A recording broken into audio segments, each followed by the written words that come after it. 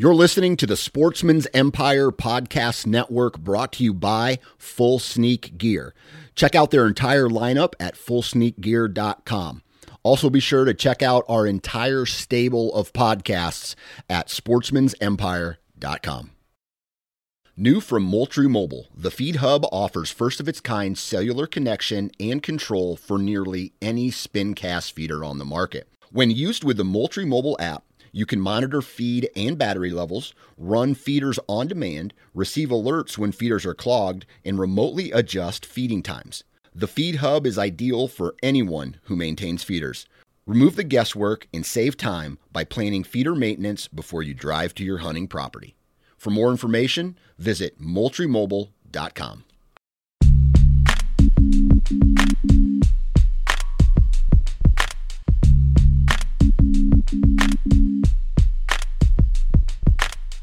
Welcome to the Nine Finger Chronicles podcast, brought to you by Exodus Trail Cameras, the #1 podcast for bow hunting product information and hunting stories from across the nation. And now, here's your nine-fingered host, Dan Johnson. Happy Monday, everybody, and welcome back to the Nine Finger Chronicles podcast. Hopefully everybody had a great weekend. I know I had the opportunity to partake in an annual tradition with my family, and that is the wild game feed. This year, not as wild as game feeds past, I should say. This year we ate fish from all the family fishing trips we've been on, walleye, bluegill, bass, whatnot. We ate deer that we've harvested, turkey that we harvested, and then, a whole bunch of cool side dishes that the family, all the other family members made. And we did some more fishing, and we did some bonfire, and we just an absolutely gorgeous weekend that revolved around family and family events, which was very cool. I opted to hang out with the fam this morning on an absolutely gorgeous morning instead of go check trail cameras, which, they'll be there next time when I get the opportunity to go again, probably in the next couple weeks. But that was my weekend. Hopefully you guys had an awesome weekend as well.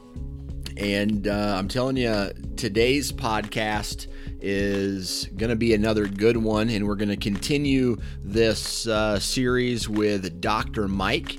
And I know last time we talked about arrows. This time we're going to be talking about trail cameras and trail camera mounts and all this research that he's done, how to change the settings to make your trail camera more efficient, and he's going to share some test results that he's done with that. But before we get into today's podcast, I just want to welcome another partner to the Nine Finger Chronicles, and that is Bighorn Outfitters. Now, I met Dustin DeCrew at the ATA show this past year and found out that he is one of the owners of Bighorn Outfitters out in Wyoming. And I was kind of thinking, I've never been used an outfitter before. And I thought this was a great opportunity for myself to, not only did I have one spot left in my my lineup, I guess, for partners, but I know Dustin. I know he's a great guy, and after speaking with him, I know he runs a pretty awesome operation out there in Wyoming, and some of the hunting options that you can get out there as far as animals to go out to Wyoming and hunt, especially if you're an eastern hunter who wants to try something different. Going out and putting in a lot of time to find the animals is difficult when you're not living in that area. You can do your scouting, digital scouting, you can talk with others, but actually once you get out there, it's a whole different story. And that's why a lot of people use outfitters. Now, Bighorn Outfitters uses elk, moose, mule deer, Whitetail deer, pronghorn, turkey, and prairie dogs is what's listed on their website as far as hunting options.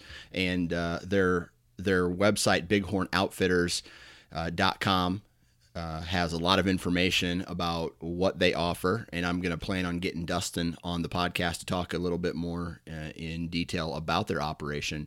But why I decided to go with Bighorn for the last partnership slot was because my stepdad, Jim, is going to be 60 and this upcoming year. And he is a huge hunter like myself, but he's never left the state of Iowa to hunt, right? He's more of it's brown, it's down type of hunter.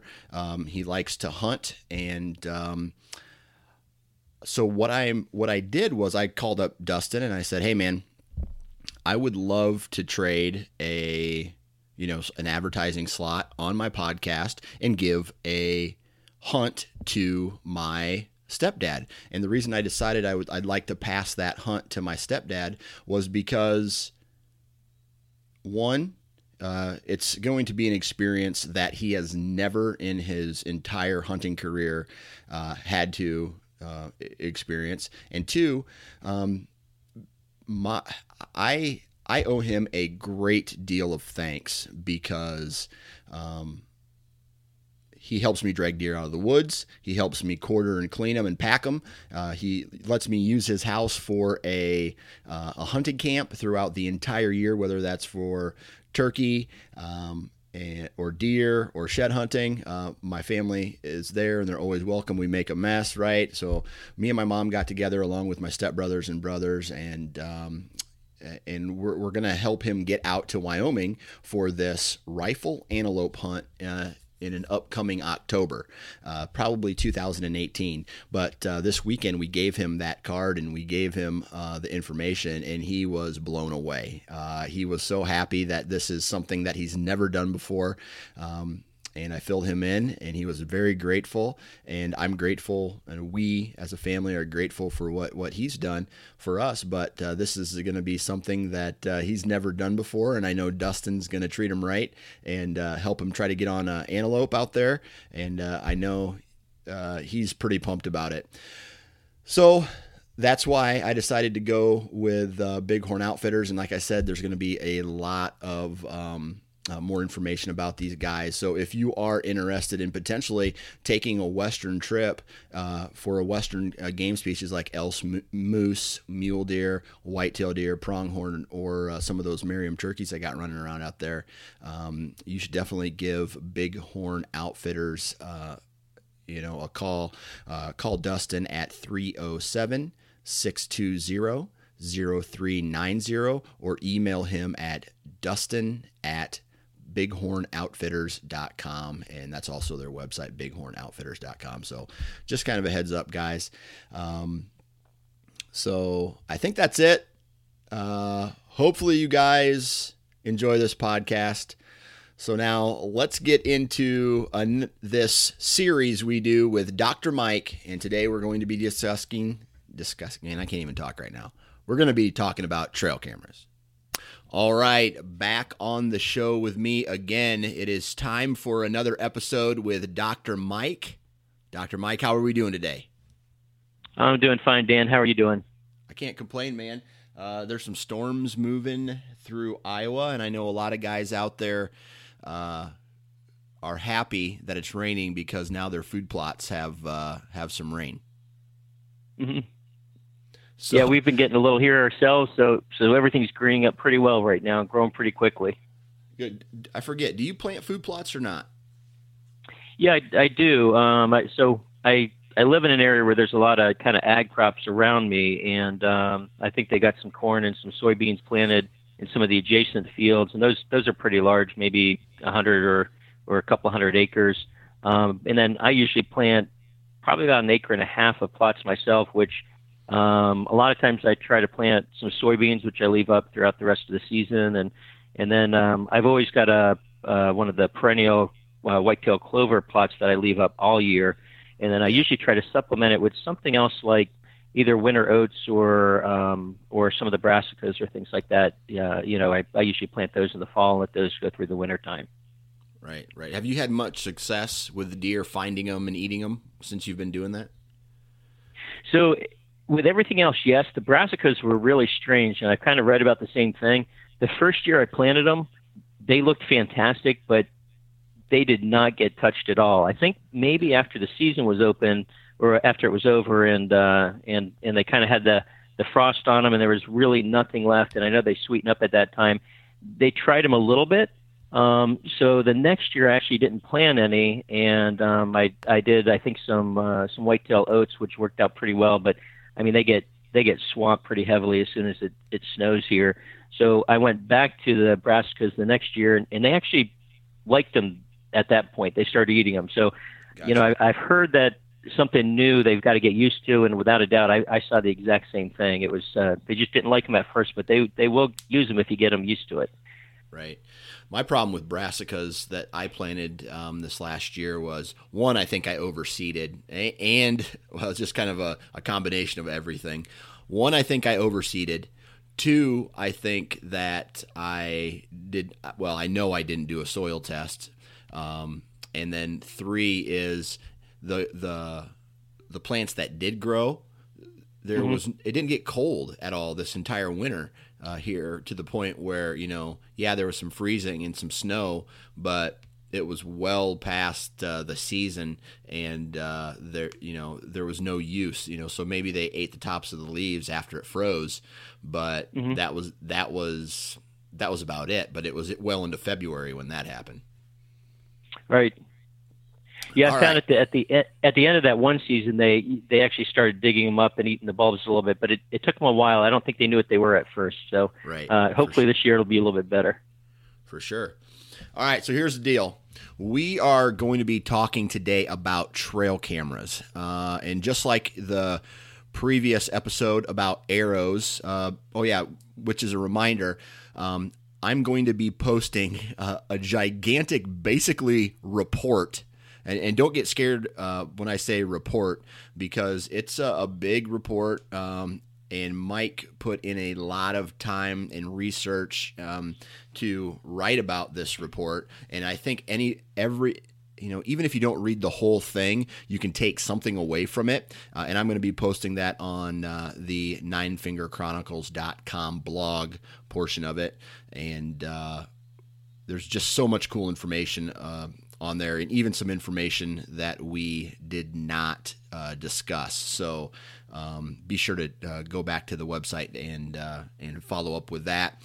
But today we're going to be talking about trail cameras. We're going to be going into detail about some tests that you've ran.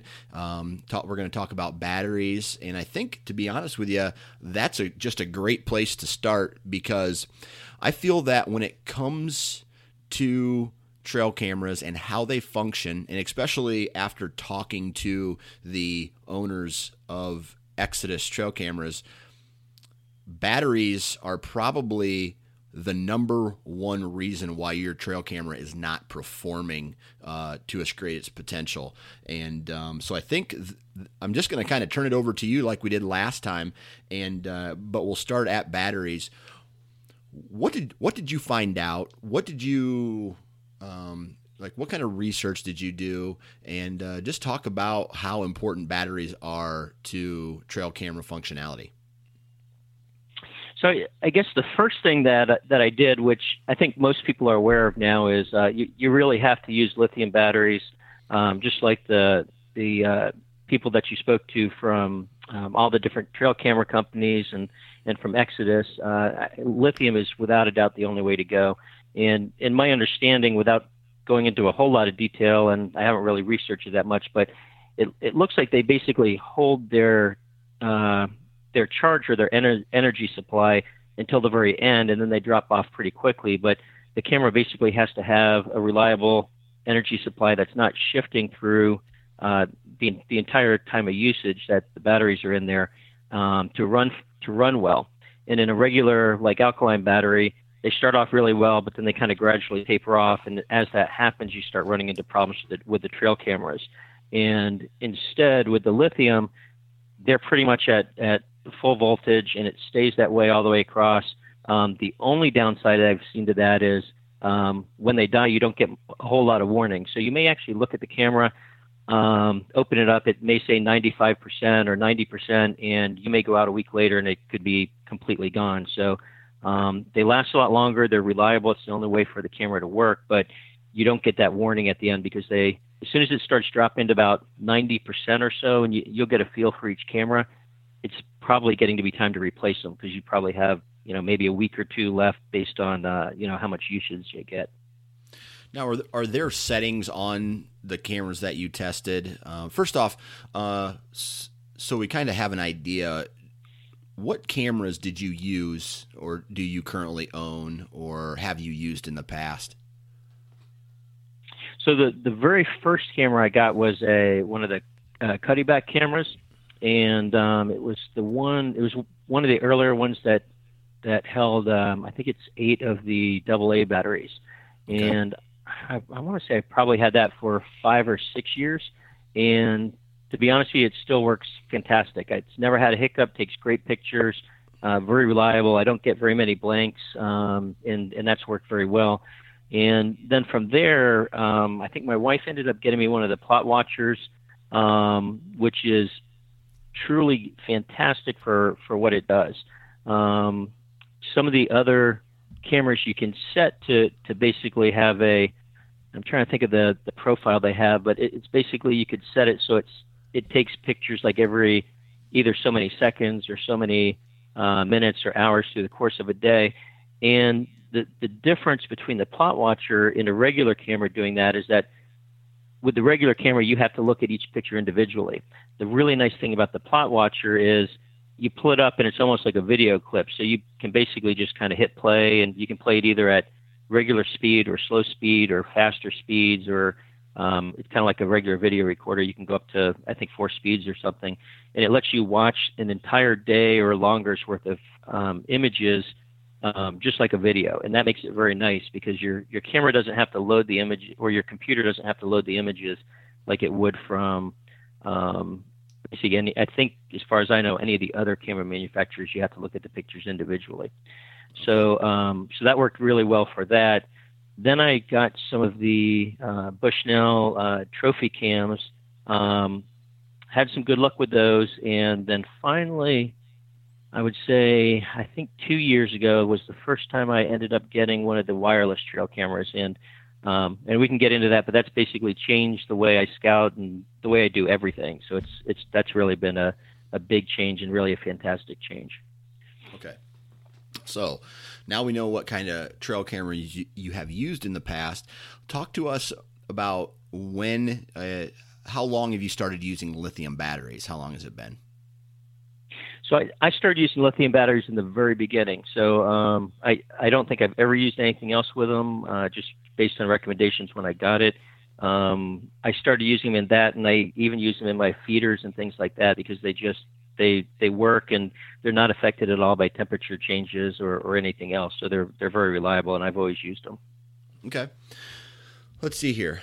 So now on to kind of back to the battery thing and how to maximize your batteries, because everybody, we've already discussed this in a way.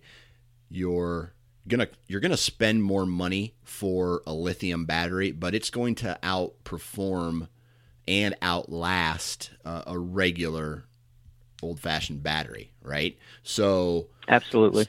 So it's in the long run, it's worth the time. Now, do you have any tests or data to show how much longer lithium batteries last compared to regular batteries?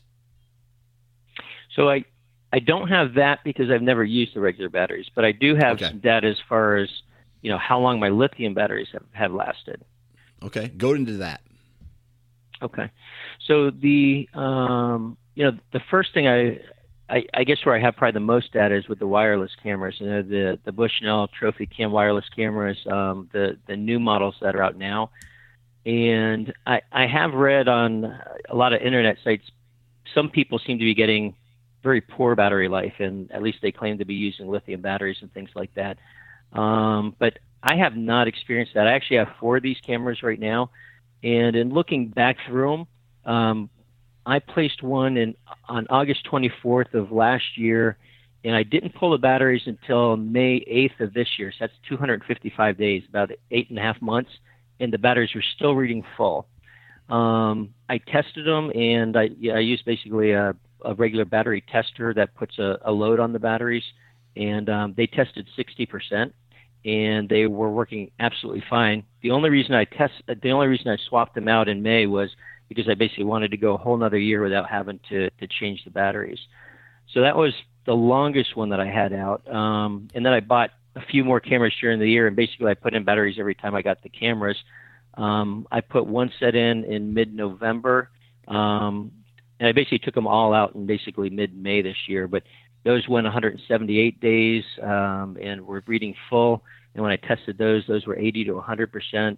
And I put another camera out the week after that, so it was like the third week in November.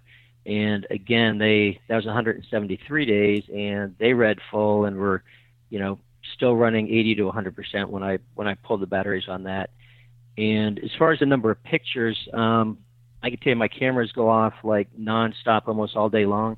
My first camera I put out had just over 2,100 pictures taken in that time period.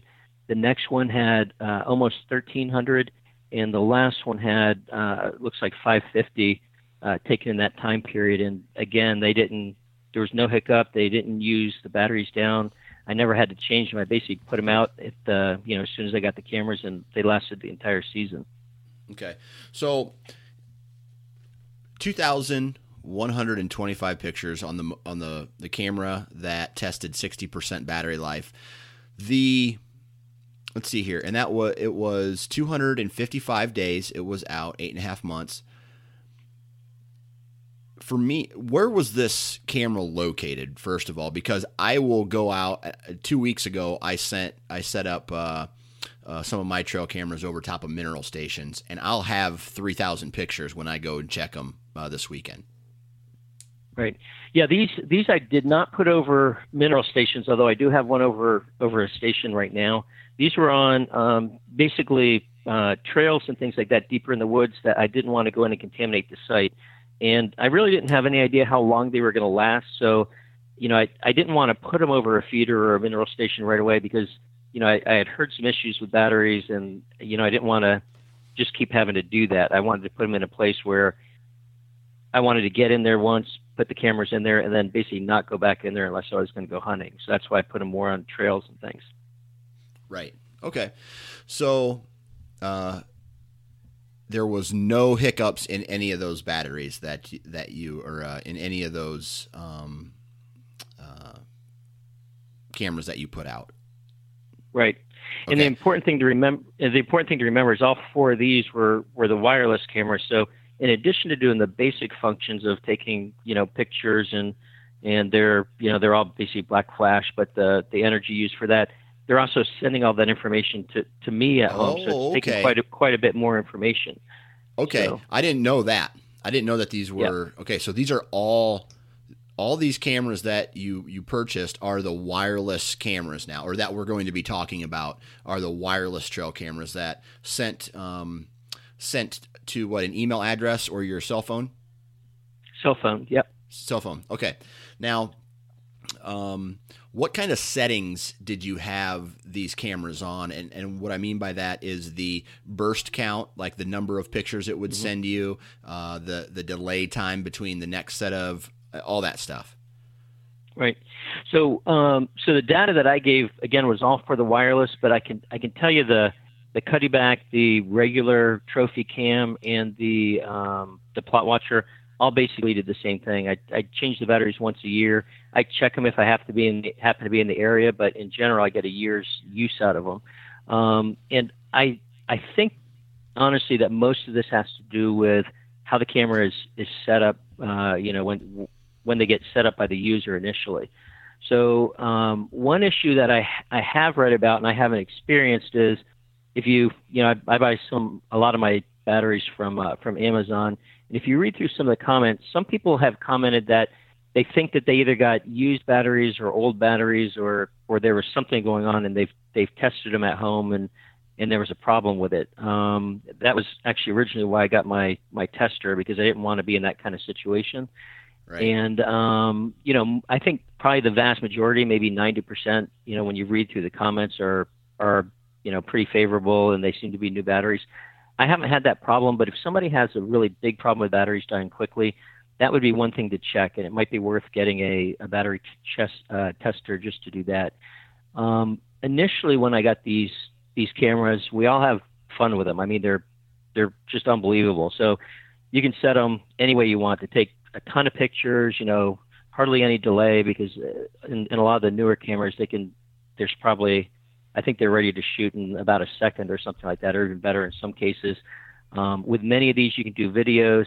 I do use the videos with the Cuddy-Back, because that sits over basically a feeder. So I want to get a shot. Sometimes it's hard to get, if the animals are moving around, you may want to get a better view of a set of antlers or something. So I leave that to take both a shot and to take a 5-second clip of video, just to try to give me a better idea of what's going on, and just in case a buck happens to be chasing a doe or something. But after I got done playing with all the other cameras, all the trophy cams and things, I found it didn't really help a whole lot, and I think it uses a lot of battery life. So what I ended up doing is I backed off on that. I just basically turned the video off, and I used it just on sensor mode, and I I set it to take just a single picture each time it trips, but I set it to go off, every 5 seconds if needed. So I try to keep that gap pretty low, and it triggers very quickly. I don't think I'm really missing any deer or anything like that. So I think that's probably one of the biggest issues that people run into, is the more you try to do, any kind of video settings or, excessive shots and things like that, unless you're really looking for something particular and you have a reason to, it may be fun to look at those images, but it's going to cost you battery life. And that's going to have an effect on how often you have to go in and check either your trail cameras or your cards, or, if it's being done wirelessly, it's even going to have an effect on that. And in fact, from a wireless situation, it's really not helpful, because the wireless cameras will not send the videos. You actually have to go there and manually get those out, at least on the ones that I have. So that's not helpful at all in that. I just want to send a single image, and that's it. Right. So that, I think, is one of the main things. It's, don't use the video, and try to use common sense with the settings. Some other things that I don't think people are really aware of, some of these cameras now, you read, they're going up to, 14 megapixels. I think I saw somewhere one had 20 megapixels or more, or something like that. But most of the time, the camera is actually taking an image, and it's basically up-resing that, or kind of increasing the size by adding pixels into that to make the full size of that. The problem is, every time it does that, it's using energy to up-res those pictures, and it's doing it in the camera. What I do is, I've called all the companies. I said, okay, what is the actual megapixels of the sensor itself? Because that's the important thing that you need to know. And in general, I think they're about 3 to 5 for most of them. I called the trophy cams, and when I spoke to them, they said it was 5 megapixels is what the actual sensor is. So if you're doing anything except the 5, you're basically wasting energy doing it, and you're not really getting any data. It's just creating this data for you to give you kind of a false larger image. So in general, what I do is I find out what the baseline is. I set it for that. When I get my pictures or whatever, then at that time, only the pictures that I really want to get a better look at, I actually can put on Photoshop or something and up-res them and get a little bit, it kind of will fill in that information, give you a better idea of what's going on. But I don't want to waste that energy in the camera, for one. I don't want to waste all that card space, because if you're basically taking 14 megapixel pictures, you're each one of those images that you're putting on the card is going to take up a lot of space. Then when you have to download them, it takes longer. It takes up a ton of space on the computer. So all these things really aren't helpful. And I don't think people, generally know that. And I do a lot of digital photography with regular, like, SLRs and things like that. So I'm kind of familiar with all these type things. And the bottom line is, you just want to set the camera for what the resolution is that the camera can take, or what the sensor is, and don't have the camera doing all the other work for you. You're just going to create a lot of extra data that you don't need and waste a lot of battery life. Right. And I noticed that on a couple of my trail cameras where, I'm able to keep my trail cameras out because I like to, like right now, I like to take a lot of pictures. And I have some pretty big cards, but if there's like some wind or some, or a deer that's in front of the mineral station for a long period of time, then that card gets filled up really fast. And if I can't go to check it, it will start to overwrite on those cards, basically deleting everything and then starting over again. So what I've done in the past to give myself more time and more space is to, instead of using the highest megapixel option, to drop it down 1 or 2, just like you said, and that increases the amount of space on the card that I can use by like multiple weeks at least. Mm-hmm. So yeah, and what I've noticed I like that. is if right, and if you go to the websites to get information, a lot of the sites don't provide that information because their sales pitch is, we've got a 14 megapixel camera, but what they're not telling is that's really not what the actual sensor is. I think, and I might be wrong here, I think Exodus may actually tell you what their sensor size is. A lot of the other companies don't, but they will tell you if you call their tech department. And I suggest, I think that's really one of the big things to do. And you had mentioned a large. So sensor size has a lot to do with it. Like as far as quality of images, if it's a 5 megapixel sensor, and they're claiming to be a 14 megapixel camera, basically what they're telling you is we do extra stuff to we edit the image to make it 14 megapixels. Exactly. Okay. So it's really not helping you out at all. Right, and the important things, just looking back from like the DSLR sensors and things, is the basically the larger the sensor itself, the better the image quality that you're going to get. Now that gets like ridiculously expensive. Some of the DSLRs are $5,000-$6,000, and they've got basically the same size sensor as a 35 millimeter piece of film. So 35 millimeters, I think, if I remember right. I don't think it's diagonal. I think it's across or something like that.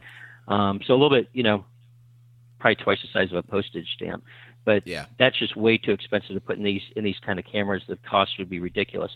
So most of these cameras, if you actually like either read about it or you've talked to anybody that builds them or anything, I think the sensors are like the size of like your pinky nail or something. They're pretty small. So the important things are, is the bigger the sensor size itself, the better the image quality, and the bigger the actual pixel cells that make up the sensor itself, that allows them to take to basically get more light. So a lot of the really good, really fast DSLRs, they've got a full-size sensor inside of them, and their pixel counts aren't.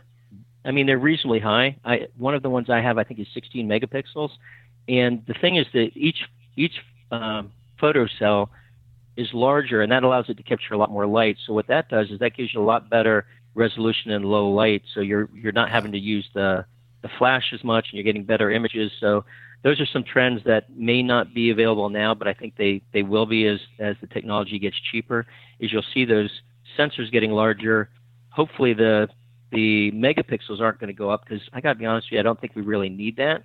I think we actually need the photo cells themselves to be more sensitive to light, and that would give you a lot better image quality.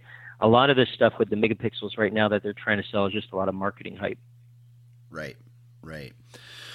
So now actually going into the camera, like you said you did, and change it to the megapixel setting to match the sensor setting, the megapixels on the sensor setting, and then doing all the work on the back end after you take the camera out of the card, or after you take the card out of the camera. What other settings did you change to maybe prolong battery life, if any?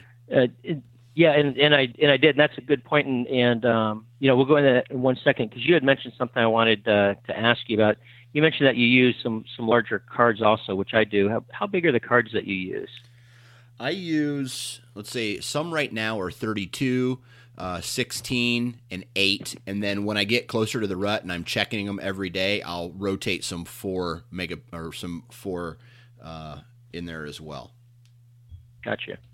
So I use I still think I have some older ones too. I think all the newer ones that I'm getting now are the 32s, and I try to get the extreme versions and things like that. And the importance of all this stuff, which I didn't know. I read it on I think one of the manufacturer sites or one of the trail camera sites, and it was really interesting. So when you get basically, if you set the camera to overwrite the pictures, the problem that you run into that is each time the camera goes to take a picture, at least what I've read is it scans the card very quickly to see if there's adequate space or if it has to delete a picture before it puts it on there. And that actually uses energy. So what you don't want to do is, the best option would be have a big enough card so you're never going to fill it, and then just turn that off, turn the overwrite thing off so it doesn't have to look at that. That's one way that you can do it that'll save energy, and that's one thing that I've done. The trophy cams allow you to do that. I'm not sure, if other ones necessarily do or not. So that's one thing that can help. The other thing too is when you get the big cards and the fast cards that have the fastest write speeds, it takes a lot less energy to write to those cards, and in addition to that, it increases it speeds up the cycle time. So basically, the trail camera is not going to be waiting to buffer that information over. So if your trail camera says it can shoot another shot in half a second, that's a true half second because it's going so fast to a card that really that becomes not an issue.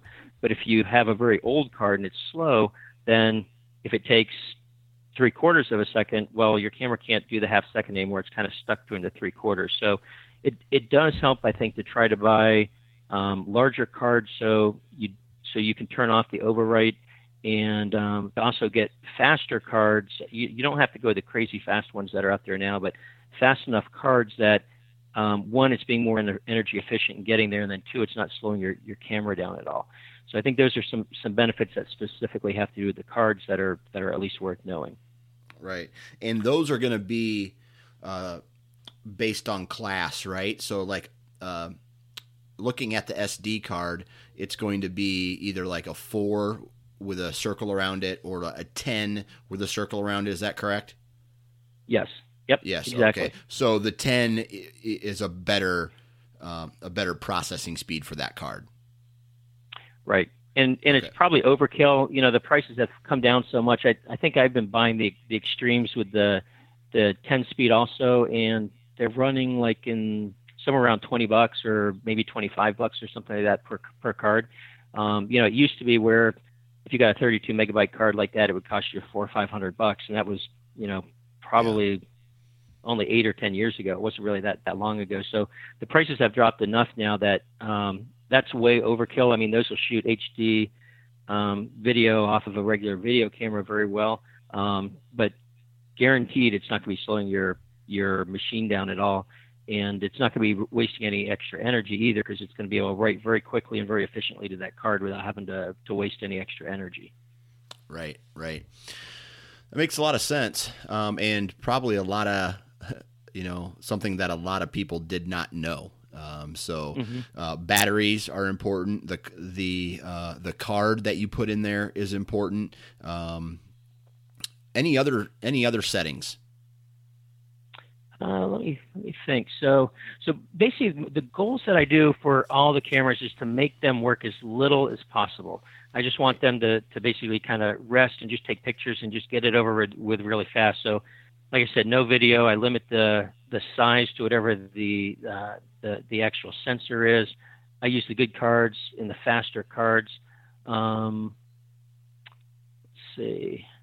One thing I have found, which was interesting, I had one of my cameras I actually thought was broken, and I was going to send it back. It wasn't one of the wireless; it was just one of the regular trophy cams, and I had it sitting on the edge of the field, and it literally was taking a picture like every 30 seconds, and it was driving me crazy.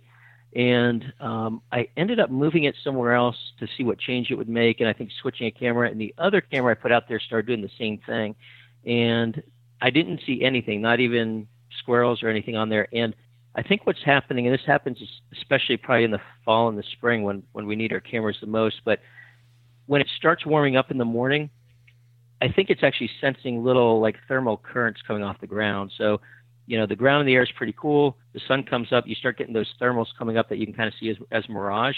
I think the cameras can actually sense that because it was going off like crazy and there was no leaks. There was nothing in the way that could do it either. So that's one thing that I learned is that if you're going to put something on a field edge, you have to at least be somewhat careful of that. It doesn't seem to affect all the trail edges that I've done, but if you start getting a lot of blanks over and over with quick repetition, that's one thing to think about would be either mirage or something that's changing things. That in addition to, of course, leaves and other things that might be having an effect.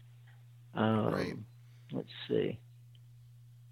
The other thing, I think most of the settings I leave my cameras on are kind of a lot of the automatic ones. So, and they're different by all the different types of cameras, but there's something called a night vision shutter on the trophy cams I'm using. And I leave that on low. And what that does is the pictures might be a little bit blurrier, but it gives me, it lets me see a lot farther and gives me, I guess, a lot more detail. So I set it up that way. So it basically just slows the shutter speed down would be the equivalent in a regular camera. And like I mentioned, I only do a single capture with a delay of 5 seconds. Typically, I leave the motion sensitivity to auto.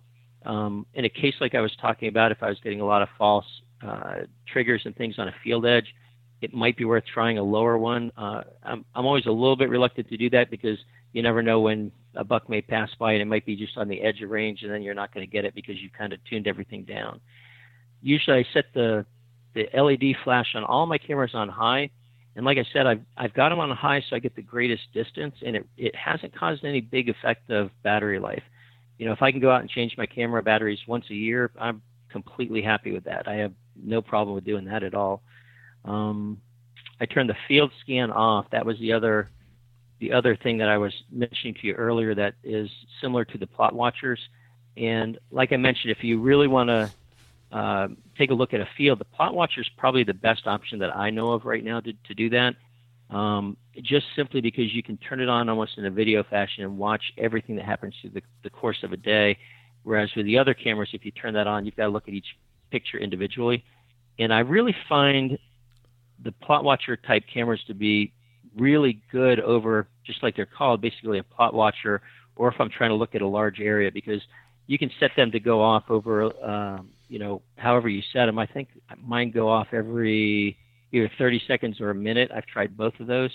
And the benefit is you'll catch your whole field. So it's not, with your typical trail cameras, anything outside of about 100 feet or something, you're not going to detect at all.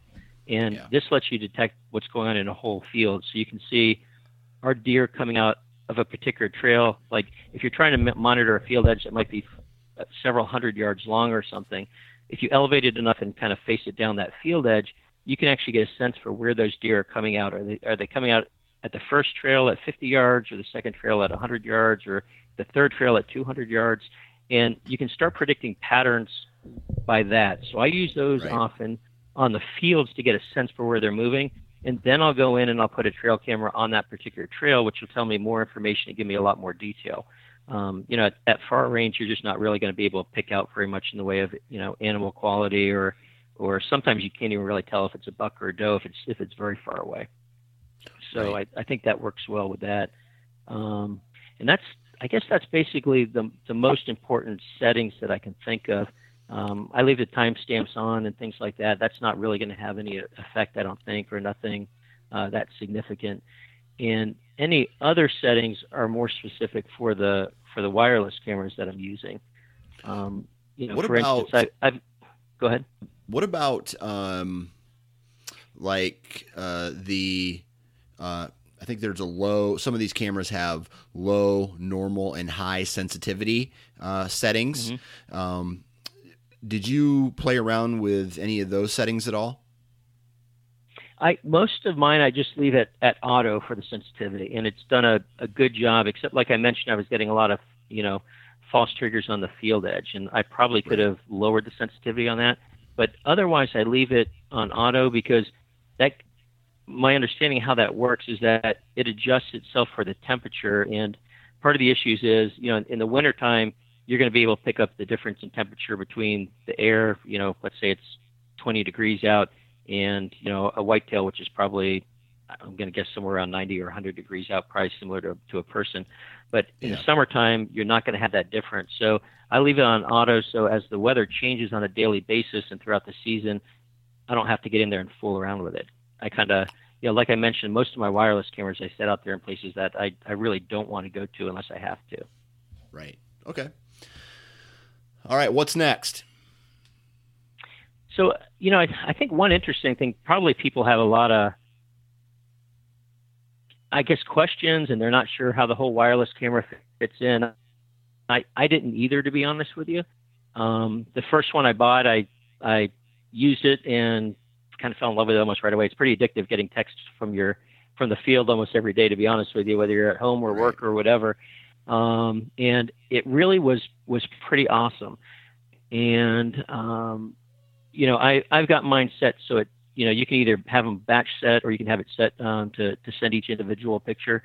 And I have them sent individually. And, the things that have really kind of changed the way that I use these things are, as I already mentioned, I can get in there and I can set these cameras on any game. I can go basically into a bedding area if I want to, right in the middle of a bedding area at the, like, let's just say in February or March or something like that, and put it in there and leave it for the entire year. And I will know what's going on in the middle of that bedding area, which is fantastic. There's been a little talk, in some discussion about, okay, well, how fair is this and what effects is it having? Are you going to be sitting in your office and all of a sudden you get a text that says, hey, that deer you've been waiting for is right down the block, and you just jump out and try to go shoot it.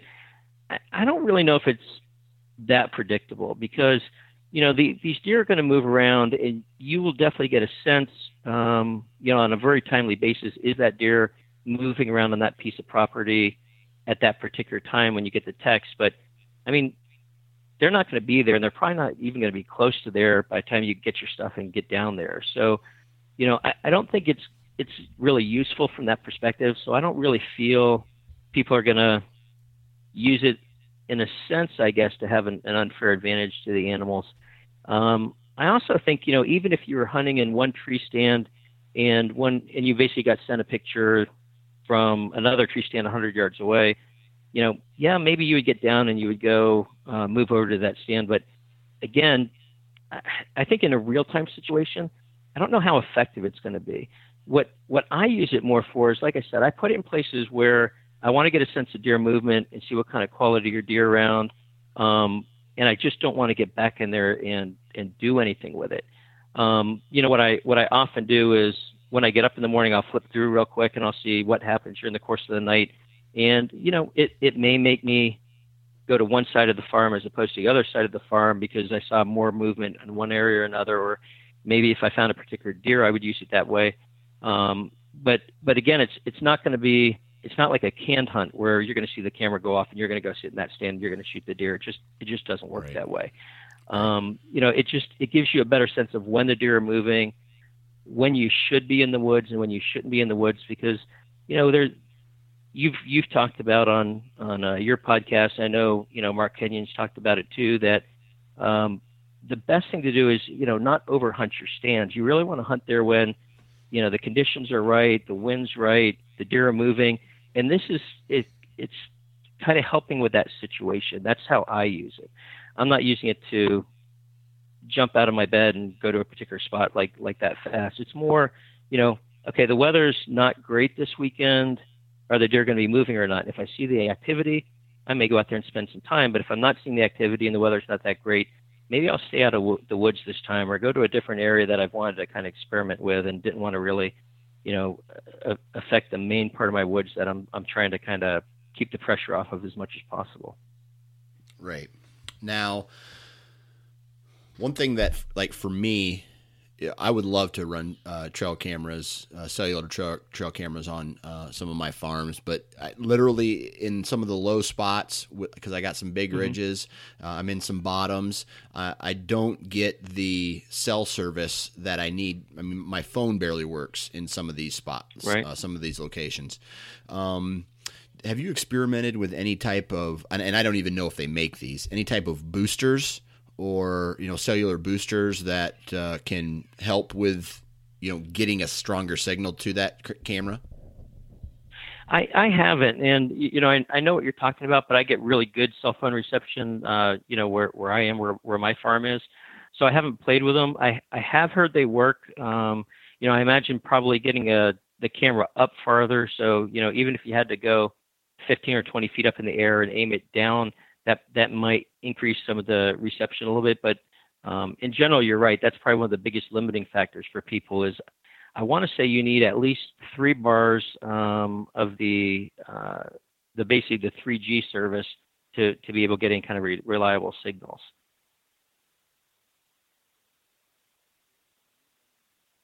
My understanding is they're putting up a lot more towers around the country, and the coverage is probably going to increase pretty quickly. But right now, that's probably going to be a lot of the limiting factor for a lot of people.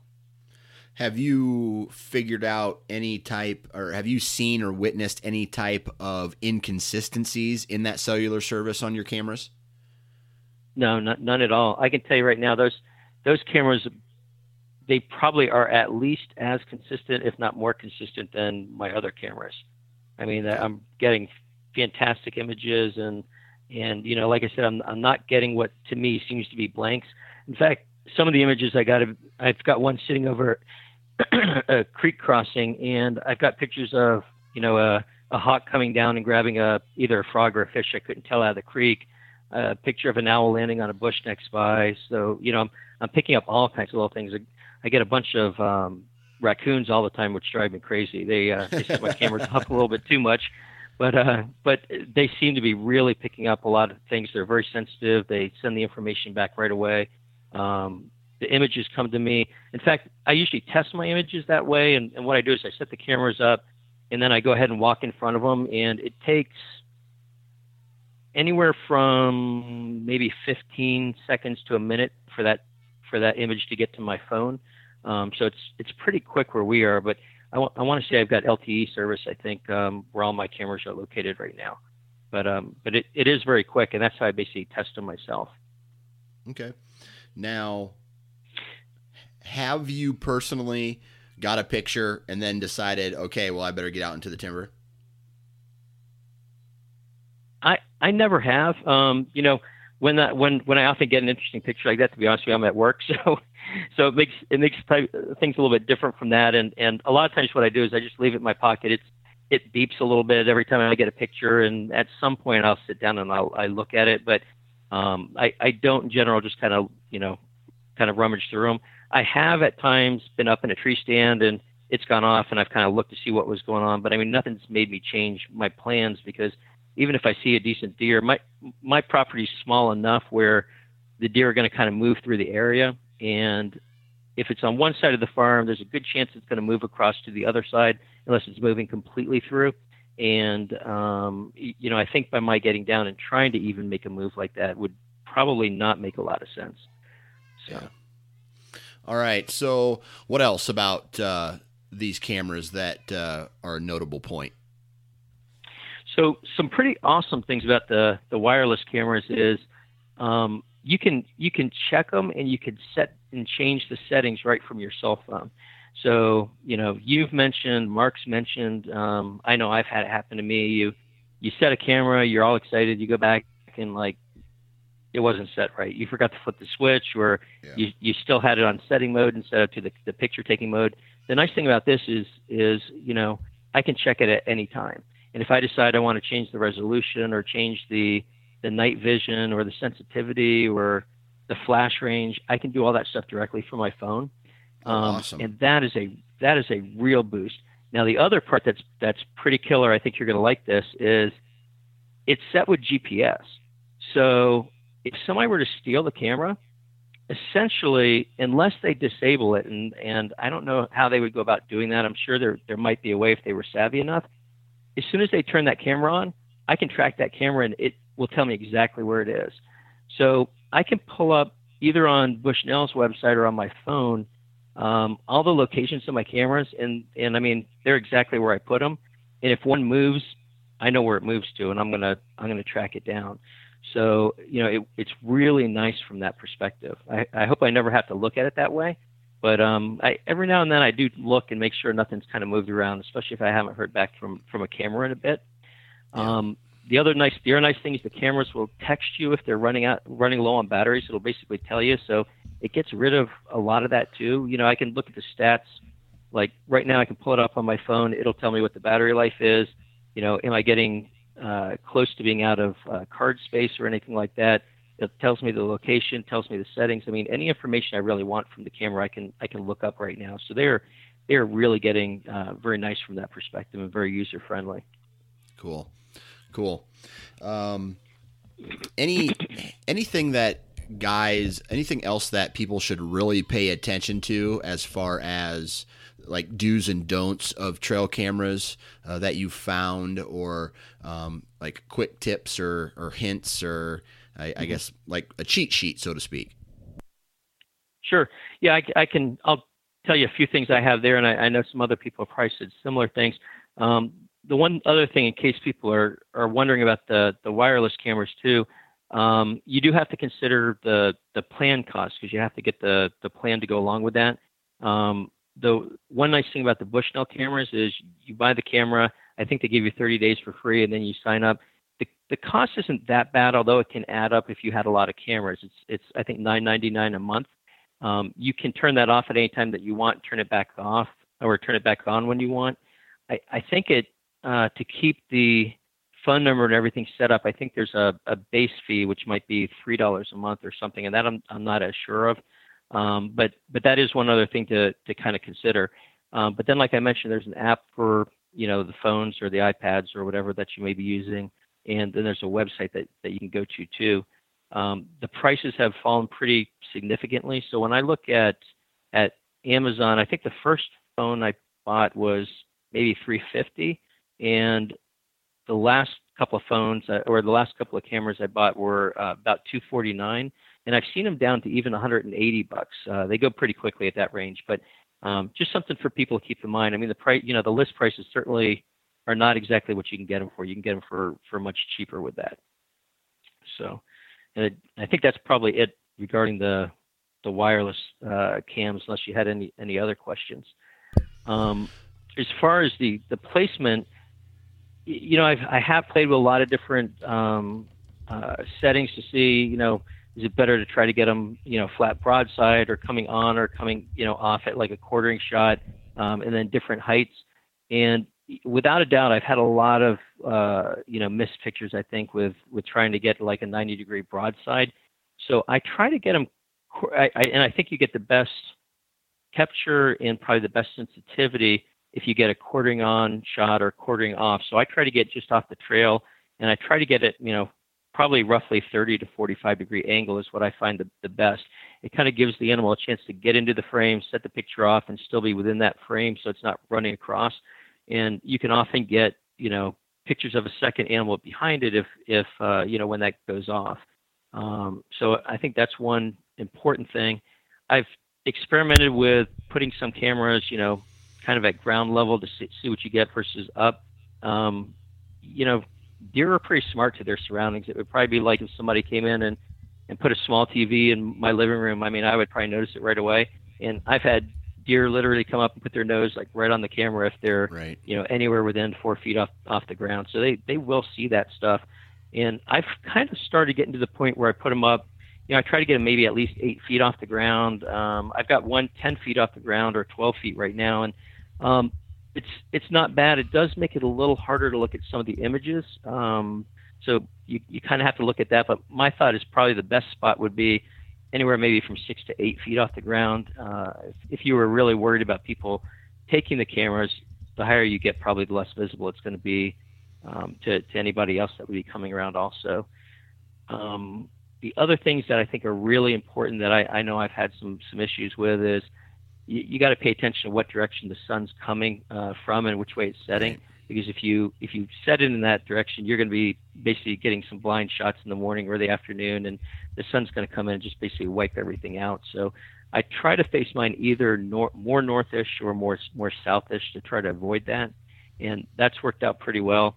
And I also try to at least protect them somewhat from the weather. So, if I could put it on the side of a bigger tree, and maybe if the tree's leaning a little bit where it'll give a little protection from the rain, I try to do that just to keep a little bit of the elements off of it.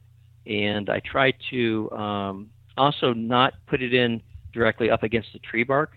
I used to do that thinking it would stabilize the camera, but I actually got out there once. I think I was looking at my cameras in the rain, and you could just see almost torrents of rain and water just running right down that trunk, and it was running right over my camera. So now I actually try to back it off from the tree trunk, maybe half an inch or something like that, and that at least keeps some of the extra water off of it. It works out pretty well. Nice.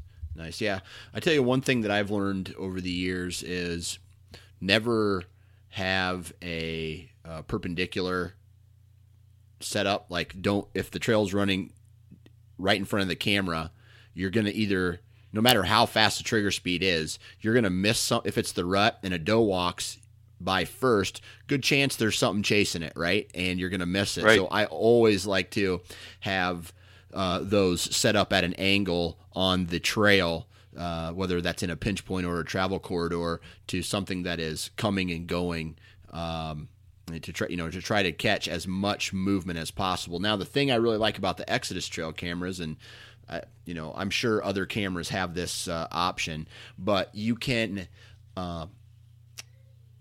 add more pictures. So typically you'll get a three picture burst, and then on some of these cameras you can get a 1 minute. So then you have to wait a minute. You can't go lower than that. I'm sure there's other cameras out now, but Exodus allows me to, the cameras that I'm using currently allows me to go underneath of a minute, like to 30 seconds, or take like 7 or 8 pictures in a row to hopefully catch like that perfect example, right? And that's just to make sure I'm catching all the deer and not just the first one that walks by the camera. Right. So and that's something that I played around with. And I think I've experimented with that on one of my older cameras that it didn't work very well with that. The newer cameras will probably work out really well. I had an older Scout Guard camera, I think when they first came out, and every time I tried to do that, for some reason, it just was throwing it into fits. It wouldn't give me pictures, and I was shooting a little bit of video with that too at the time, and I wasn't getting video, and it just really messed it up. So I think I haven't tried it with any of the cameras since then, and it probably would be worthwhile for me to check back into that, because I think it would work a lot better, I think, with some of the newer cameras. Yeah, that makes a lot of sense. So yeah. Well, yeah. I think the other thing I was going to mention is, I generally leave my cameras out pretty much year round, to be honest with you. And the one thing that I do is, come springtime, I do try to bring them in and kind of clean them off, make sure the lenses are clean. This year, what I did is I actually, and I think this was pretty reasonable. If not, maybe one of the manufacturers or something will call me or text me back or something. But I put the oven up to like 100 degrees, so it's not it's probably about equal to a really hot day outside. And I put them in there for like a few hours just to kind of dry everything out, make sure there was no moisture in anything. And I did that, and then I went ahead and I put a little bit of the silicone grease on the seals again to make sure the seals were all in good shape, because I think that's a big problem. When those get old and they start kind of dry rotting and things, you're going to start getting some water inside the cameras. So I took care of all that, cleaned all the contacts, and that's when I put the new batteries in and then get them back out again. So I think that's probably some pretty good insurance to take care of things that way, just to keep everything running well and to make sure there's no water getting inside the cameras. I did have one camera that was eaten into by a squirrel this year, and really? I opened it actually ate right through the frame, and when I opened the camera up, some water actually drained out from the inside, which I was very surprised at, but it's still working well. I just went ahead and used a little Marine Tex on the outside and sealed that back up. And it happened to be one of the ones that was sitting like very close right next to the trunk of a big tree. And I think there must have been a squirrel nest in it. Because every now and then I would get these pictures of a tail kind of flipping across in front of the camera. So I think I must have been in his space. He didn't appreciate it very much. So I moved it to a different tree this time. So. Yeah, that's right. Well, what else you got to tell us before it's time to? My kids are starting to get loud, so I need to go shut them up. I hear you. Yeah, I think the only other thing maybe worth just mentioning real quickly is just the different types of camera mounts. There's a lot of different mounts. Some come with a camera, some don't. Most of the ones I've used were, I think, the Slate River mounts, which work pretty well. There's basically they screw into the tree. There's a little arm that comes out, and there's it's basically like a round piece that fits into a cup, and you tighten it down. So in other words, it allows you to move it around in almost any direction, and then when you tighten it up, it kind of stays in that direction. That works very well. I did have one of the plastic pieces, like the wing nut that tightens that the adjustment piece, actually stripped out on mine, and I had to get a new one. And when I was looking for that, I actually found a new one this year, which is, so far, it's my favorite. It's something called a Ram mount. And I'm looking at it right now on Amazon. It's a Ram mount trail camera mount, and it's called the Tough Trap. So they actually make mounts for, I think, phones and all kinds of other electronics and equipment that you can put in, like either on boats or cars or bikes or things like that. This is actually almost hidden on their site. You kind of have to look for it. But if you look it up on Amazon, like I said, Ram mount, trail camera mount, it'll pop up. And it's actually really nice. It's very heavy duty. And basically what it looks like is it's almost like there's a clamshell piece in the middle that's held together by a heavy duty washer and a screw. And on each end, there's those round balls basically that fit into the cups, like I mentioned. One of those has basically a screw that goes into the tree. The other one screws into the basically the socket on the back of the trail cameras. And when you lock it locks up very tight. The other nice thing about it is it's really small. So if you wanted to get that camera, right up next to the tree or right in front of the tree, it'll do it. Or you could go off to the side of the tree. It really gives you a lot of options. A lot of the other mounts that I've had, they wouldn't work in front of the tree very well because of the way that they were built. You kind of had to go off to the side and then try to wrap it a little bit around the tree. And what I found is that was a lot more noticeable to the deer than if you actually put it like mounted right to the front of the tree. So this year, I mean, this is a really nice mount. I've been kind of playing with it a lot. I'm probably going to get more of these, I think, as my other ones break down. But for anybody looking for mounts, I think this is a really good one. The Slate Rivers, like I said, I think work very well too. I haven't played around with many of the other ones, but there's a fair amount of them on the market. You just kind of have to look at the different types and see what benefits they may or may not offer. Yeah, and then one of the other brands that I really like, or I've used in the past, is Stick and Pick. And one particular mount I've used of theirs has been, I think they call it the Mini, the Stick and Pick Mini, which is basically a screw-in trail camera mount that fits in the palm of your hands. And one of the ways I like to use it is if let's say I'm on a run and gun setup, I come across some sign, whether it's a scrape or a rub, and I end up screwing it in, hanging a tree stand or a trail camera, and then I just let it sit there the rest of the year. I'll go back and find it after the season's over to see what was actually hitting that particular scrape or any of that sign or a pinch point or a fence crossing or whatever. So that's one particular product, mounting product that I've used and kind of like because it's so small. Gotcha. Yeah, I'm actually kind of getting on their site. I was going to take a peek right now myself. I don't know. I remember you talking about those. I don't know if I've ever actually looked at them myself, but I do tend to like the really small ones like that. And that sounds like it would be, very good for doing something as far as kind of as hidden as can be. Right. Well, I tell you what, it's getting to that time again. Thank you very much for taking time to do all this research, come on the show, talk with us a little bit. I really appreciate it. And to all the listeners, Dr. Mike has also done another report, kind of write-up about everything we've talked about today. So look for not only the follow-up on the arrows, but the trail camera, an article about trail cameras as well, and that's going to be on the Nine Finger Chronicles blog, ninefingerchronicles.com. So look for that. And again, Dr. Mike, thanks for coming on.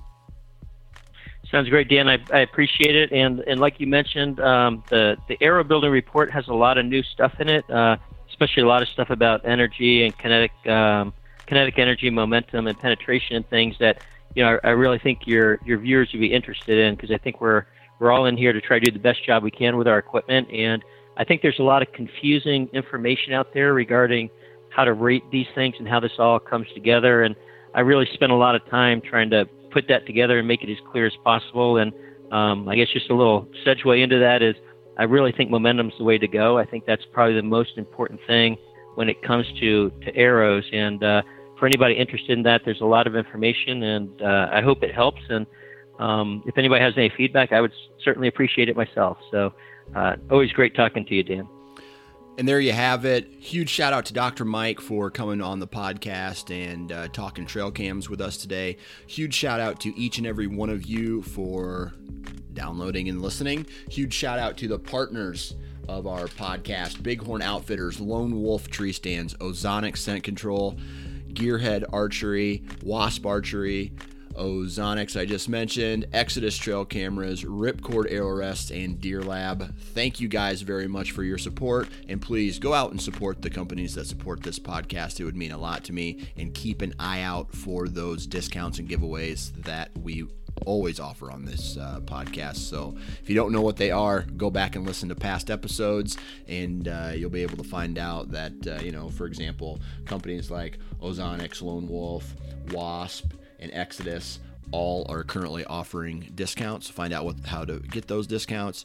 And follow me on Instagram, Twitter, and Facebook. Be sure to keep tuning into the Friday happy hour. I'm not sure when exactly they're all going to be, but I tell you what, they're fun. It's awesome to connect directly with you guys. It's live on Facebook, and it's just an awesome opportunity for all of us to get together, bullshit for a little bit.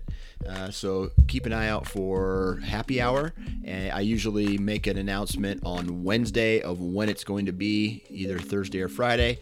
Other than that, guys, it's time to hang stands. If you're going to be out there, please wear your damn safety harness, and have a good week.